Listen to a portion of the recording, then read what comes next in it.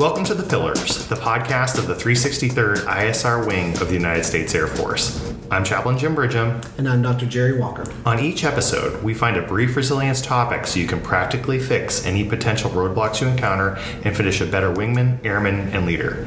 We are honored today to have a special guest. Yes, so today we are joined by Major General Mary O'Brien, the commander of the 25th Air Force. In her role as commander, General O'Brien oversees over 29,000 personnel all across the globe in the provision of multi-domain, multi-source intelligence, surveillance, and reconnaissance products and capabilities, really providing an unparalleled and unbelievable capability to today's Air Force.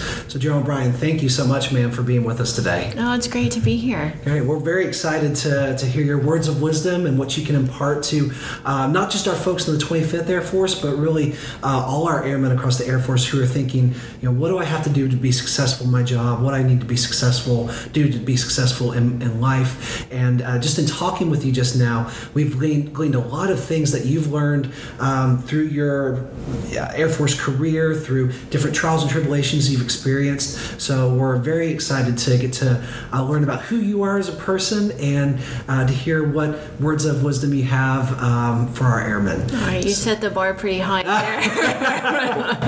Well, to start with something kind of low-key, ma'am, literally, so you have two golden retrievers here with us. I do have two golden retrievers. Can you tell us about them? So they're Jen and Bailey. They're 8 years old. They're not our first golden retrievers. We had a golden retriever named Brogan who was born on the same day as my daughter 1 year before. Mm-hmm. So we had grown up. He passed away in Colorado, and my son was in second grade. And we were getting ready to come to Maryland, and he said, "Mom, what state are we stopping in to pick up Jet?" And I was like, "Who's Jet?" "Jet's our new golden retriever puppy." And so we ended up with Jet and Bailey because I have a son and a daughter, so we needed two dogs. Totally understood. Well, they're awesome. So we may hear them in the background for those listening, but this is great. So to start your day, so every day you have a pretty busy job, you have people all over the world. What does the first hour of your day look like? So that's an interesting question. I am not an early bird. I know that there's a perception that all these general officers, only need 4 hours of sleep, and they get up at 4:30 in the morning, and they're like motivated to get out and do all this stuff. So I'm not an early bird, and it takes me a little while to kind of get going. So I like to kind of see what happened in the world. So I sort of check the news. Okay. And then I usually kind of check in with my husband on what's going on in the house and with the kids for the day. And then I think about what is my goal for the day. When I get to my office, what is my goal for the day and what do I want to accomplish? And are those goals aligned with what's actually on my schedule?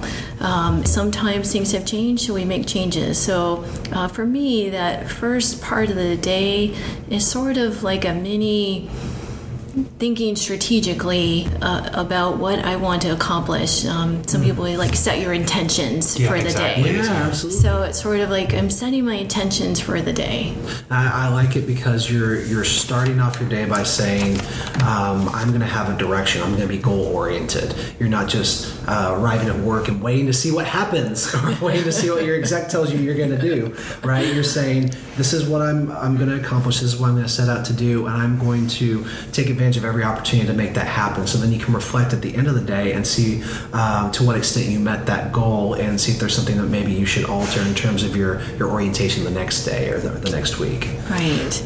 Now, you've had a dual mill-to-mill marriage through your Air Force journey. How has it been maintaining your relationship with your spouse and your kids throughout your journey? So we talk. So John was also a different service. So that he's a Marine. So that brings a different culture. We like to say that we have stolen the best parts of Air Force culture he took with him to some of his commands in the Marines, and I steal some of the Marine culture and bring it to the Air Force. So it might be a little confusing for some people, but we were able to both stay on a command track. That was important to us. We both want to serve. I think was the best logistics officer, and when he was in Helmand, if I had a child who was a Marine, I would want him to be taking care of that person. He feels that what I do in the intelligence community is valuable, and so we've been supported that way. We also have 2 kids, and we had them a little bit later in life. So I had toddlers as a squadron commander. Oh, wow. Elementary age kids as a group commander, and middle school kids as a wing commander. And now I have a college freshman and a high schooler as a NAF commander. Keeping the kids, we wanted their life to be what we say is our normal. So we would purposely, if we were stationed apart, which was frequent, at the first teacher conference, we would explain the situation, and then you usually get that look of sympathy. And like, stop. This is our normal, and this is how we present it to our kids, and we explain why it's important to us, and we don't want the sympathy or special treatment, or that somehow their life is less because they don't have both parents in their house every night. And that has been successful for us. Yeah, ma'am, you were telling us before we started recording about how when you were stationed in England, your husband was stationed elsewhere, and y'all been separated for a while. You were both retirement eligible and had to make a decision at that point as to whether you're going to take the opportunity to come back together or continue to pursue your respective career paths that would ostensibly keep you apart. Can you tell us about how y'all made that decision and how you talked to your kids about it? Sure. So we had promised our children that we would be back in the same household after my tour in England and his deployment in Afghanistan. As it turns out, he was promoted during that deployment, and I was being sent to Colorado. He was being sent to Washington, D.C. And so I still remember walking around base with my daughter, and she would have been a 4th grader then. Oh, wow. And I said, I know we promised you that we would all be back in the same house, but it looks like, she already knew about John's promotion, but it looks like I'm going to Colorado. And I said, if you want me to retire, then we'll do that. And she kind of looked at me and she said, I've never been to Colorado. Let's give it a try. And so I am very grateful for that because I was not ready to stop serving the Air Force at that point. And it let me know that they were still good with being military kids. Yeah, no kidding. And I think it speaks to the experiences that your kids had during throughout you and your husband's career, is they had to keep an open mind because they never knew where they're going to be next or how long they're staying in one particular location. And so they had to be open to new experiences, open to change, and be willing and able to adapt, even from a very young age, to changing circumstances, perhaps things that change rapidly, even when you had a plan to get back together. So how did you work to instill that in your kids? I wish I could tell you, but I have always felt that we were very fortunate. My kids don't have any learning disabilities. They haven't had any really extended illnesses or things like that. So I'm aware of other Air Force members who, have hugely different challenges in trying to serve and take care of their families. And I've always felt that we were lucky that we didn't have those challenges, and that our kids, just seem to adapt and for the most part thrive. And I like that you went back to your family to help make these decisions. It wasn't an all or nothing type of thing. Your kids didn't have sole authority over the direction of your career, and you didn't decide unilaterally. It was a family decision, and I think that that was probably pretty helpful and helped you keep that work-life balance too. Yeah, we did the same approach when I was selected to be the commander of 25th Air Force. Okay. So my daughter was going to be a senior, and my son was in middle school. And when we found we were in Maryland, and when we found out about the job, we said all options are on the table. Kelly could stay behind with a friend. John might stay behind with both kids. We could all go. We said all options are on the table. And my son ran down the street to his friend's house and said, my mom said all options are on the table. Can I live with you guys? And my friend, who's a Navy spouse, was like, Brian, we love you and you can stay here, but your mom will never allow it. But Kelly, our senior, thought about it for about 3 days. And in the end, she said, we're a military family. We stick together. And she decided to come with us, and in part because as a senior and my son was a freshman, it put them back in school for a year. And that's a year together that they wouldn't have had if she had stayed behind. So I'm proud of both of them for that. So resilience is something we addressed in the podcast, obviously, as the pillars, right? So we want to teach people how to bounce back, how to deal with challenges that they run into. If you had to name a big challenge in your career, if you could share a story and maybe how you bounced back from it. So I would say for many people, one of their biggest challenges with their military career is making decisions whether to continue serving or to maybe do something different. And in the enlisted force, they're re-enlisting. They're making a conscious effort to continue serving for a definitive period of time. On the officer side, you know, if you don't have an active duty service commitment, you're free to pursue other options. So my challenges are usually when you're at some of those decision points. And for me, I would say one of those decisions came as a lieutenant colonel. I had been selected for squadron command. My husband and I had been apart for 2 years. He had been at sea with a 3MEF out of Okinawa, and I worked in legislative liaison in the Pentagon during the 9/11 time. So we had my daughter, but we had been apart. And so when I found out that I potentially was going to be sent to a base that was not going to result in joint spouse, I thought seriously about maybe it was time to separate. I was not retirement eligible. And I went to a general officer for help and advice and about the situation. And I said,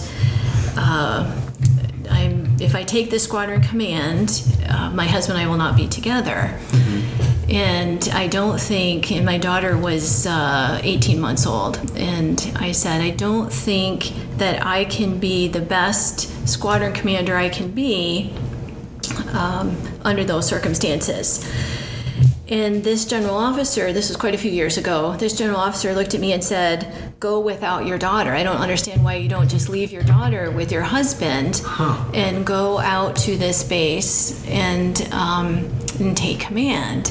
And how did you respond to that internally? And internally and externally, I said, because they don't know each other. We had been living apart her whole life. Oh, wow. And so I said, he's not ready to assume primary child care, for this infant. And so I said, sir, you've given me a lot to think about. I appreciate your insight. This is going to be a difficult decision, and I appreciate your time. But inside, I was doing the, is it Madagascar where the penguins? Yeah. I was doing the, I was never here.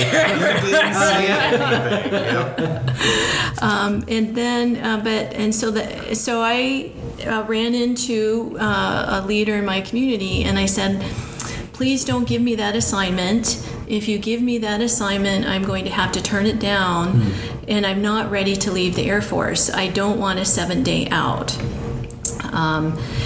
But then I also looked at other options, right? Maybe the fork in the road was changing for me, and it was time to pursue other paths. The doors to the reserves opened right away. There was definitely a place for me in the reserves. And I found out later that somebody else had intervened on my behalf and was able to reach a compromise that would allow me to command in the same location where the Marines were sending my husband. Fantastic. Wow. That's great. And I think I'm picking up on something that might have answered the previous question about how you taught your kids to be so resilient. I've noticed now several times where you're faced with these obstacles, you said that you didn't freak out, you didn't jump to conclusions and make an immediate dogmatic decision. You examined it thoroughly and you looked at different options. You said, what can we consider? What are the opportunities here? And just a few days ago, Chaplain and I were visiting one of our units, the 57IS, at JBSA, and he made a funny joke about how he doesn't call his alarm clock an alarm clock, it's an opportunity clock. And it all has to do with how you reframe and take perspective on these challenges in your life. So rather than viewing this potential assignment as 100% unequivocally detrimental to your family life, you said, okay, well, what are the options here? What are the opportunities? How could this be a good thing? And through you examining that and not jumping too hastily, it actually worked out pretty well for you. And I think that overarching message, after your kids and after your airmen see that over and over again, it becomes something that's more instilled in them. I think that's a lesson that we can all stand to benefit from as well. Well, one thing with that, your wisdom from your time in the Air Force and all around the world, oftentimes when we start our careers, we maybe don't have as much wisdom. We think we do, right? We're like, we know everything when we're 21. But if you had to give advice to your 21-year-old self when you were just commissioned, what advice would you give yourself? So I think it took me a little while to learn this, but I would say sometimes when faced with a difficult decision or situation, just wait. There's so much pressure to get to a solution or solve it or react. And sometimes you can just wait. And my family, so I still kind of do that today. My family calls that strategic patience, where you can just wait and sometimes something will change. And so for me, as a second lieutenant, my first boss was fabulous. I had a wonderful first boss. He let me make stupid second lieutenant mistakes. He didn't hold them against me. He let me get out, and I was in a B-52 base with 1,000 crewmen, critiquing the intel girl all the time.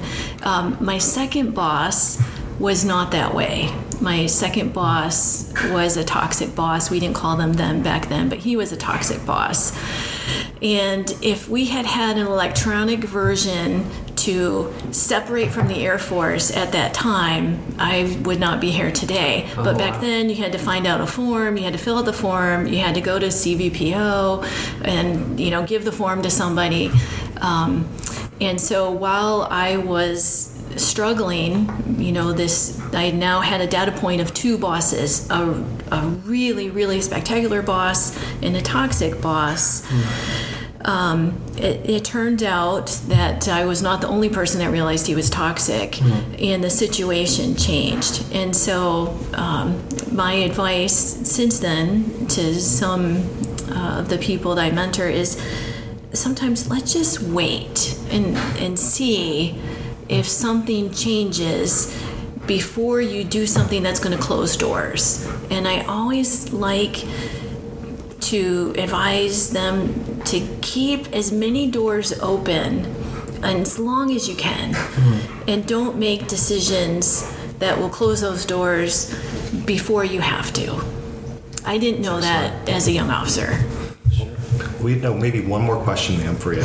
So regarding books, sometimes people want to keep learning. If you had to recommend a book to someone right now, they want to learn about leadership or just something, right? What would you recommend? So I'm going to overachieve. There's 3 books. That's okay. There's 3 books that I have been recommending frequently that I talk about. The first one is one that my husband gave me called Quiet, The Power of Introverts in a World That Won't Stop Talking. Do you know that book? Excellent. By Susan Cain. People who prefer listening to speaking, people who innovate but don't want to self-promote. How do you get the inputs from that part of your workforce? And so my chief and I have used some of the strategies in the book. We talk when we have finished meetings. We're like, this meeting is not over for 24 hours. If you go out and you go running or you're thinking about things and you come up with a better idea than what we've talked about, the extroverts who all shared their ideas at the beginning of the meeting is not over and you can still contribute. At our all calls, we let people know up front that we're going to save 15 minutes at the end for the people who want to come up and talk to us one-on-one about something that might not apply to everybody or they're just not comfortable. So I think that there's a lot of strategies in that book. The other book that I have found very useful recently is Thinking Fast and Slow. Oh, so great. So identifying the basis for common errors from biases and heuristics or your way of thinking. And I find that there's a lot of strategies in there that can help you understand when your first impression using your gut is an appropriate way to make a decision, but then other times when you should use a different strategy and question your assumptions to get to better decisions. And then the third book that I've been recommending that I found useful is Win by Daniel Pink. He's got quite a few. A lot of people are familiar with Drive. And so he's got a new book out called Win, and it's The Scientific Secrets of Perfect Timing. Okay. And as I mentioned earlier, I'm not a morning person, and it talks about larks and night owls, and there's something in between, which I can't remember his phrase for that, but it talks about, again, back to how do you structure your day. If you're doing something that requires creativity, then you might have a natural part of your day when you should do that. If you're doing detail work, you might have a natural part of your day when you can do the detail work. And then it goes into other things as well, health-related things and things like that. So those three books I have personally found to be very useful, and I mention the three of them frequently. But what I would recommend to airmen is read something that you're passionate about and not what you think you should read. And so when I was coming up through the ranks, everyone said you had to read military history. I think they chemistry. Still say that. I'm a chemistry, and I did it all for PME. I read everything. Right. But that's not my passion. History is not my passion, and so I didn't enjoy that kind of reading. I did it because I felt like I should. So you need to read things that will resonate with you. If you love sports, there's books by coaches, leadership lessons from Vince Lombardi, things like that. So I actually advise airmen to read something that they're passionate about that's going to teach them something personally or professionally, and not necessarily what I think is helping me build high-performance teams and make better decisions inside 25th Air Force. I think that's great because it's going to give us more well-rounded people, not a whole bunch of clones who are exactly alike, and gives us people with varied backgrounds, varied interests to help us think outside the box and think differently.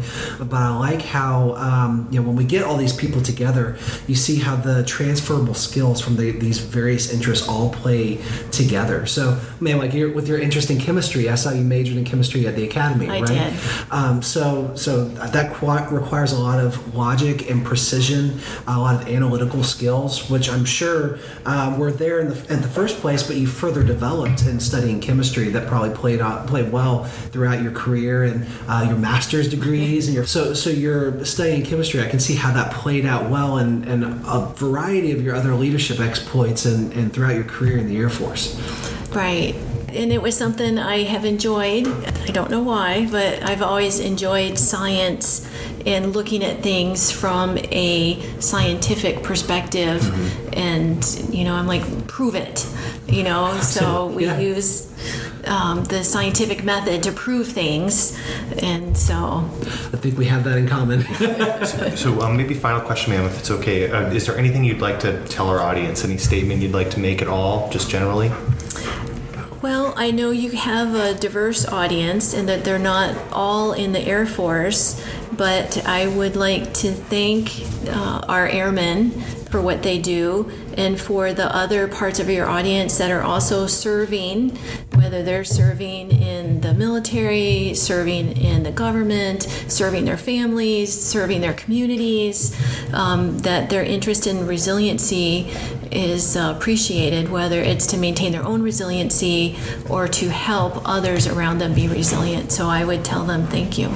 Well, thank you for your time today, ma'am. We know it's valuable, and thanks for letting us come. Your dogs are amazing. My daughter's been begging me for one, so this isn't going to go over well when I tell her tonight. I'm going to send you pictures. It's going to be bad. Well, we want to thank you to the listener for listening to The Pillars, the podcast of the 363rd ISR Wing of the United States Air Force. I'm Chaplain Jim Bridgham. And I'm Dr. Jerry Walker. I'm Mary O'Brien. Until next time, if you need us, please reach out to us on the global address list. Finally, we want to thank you for what you do for our nation. We hope you have a great day.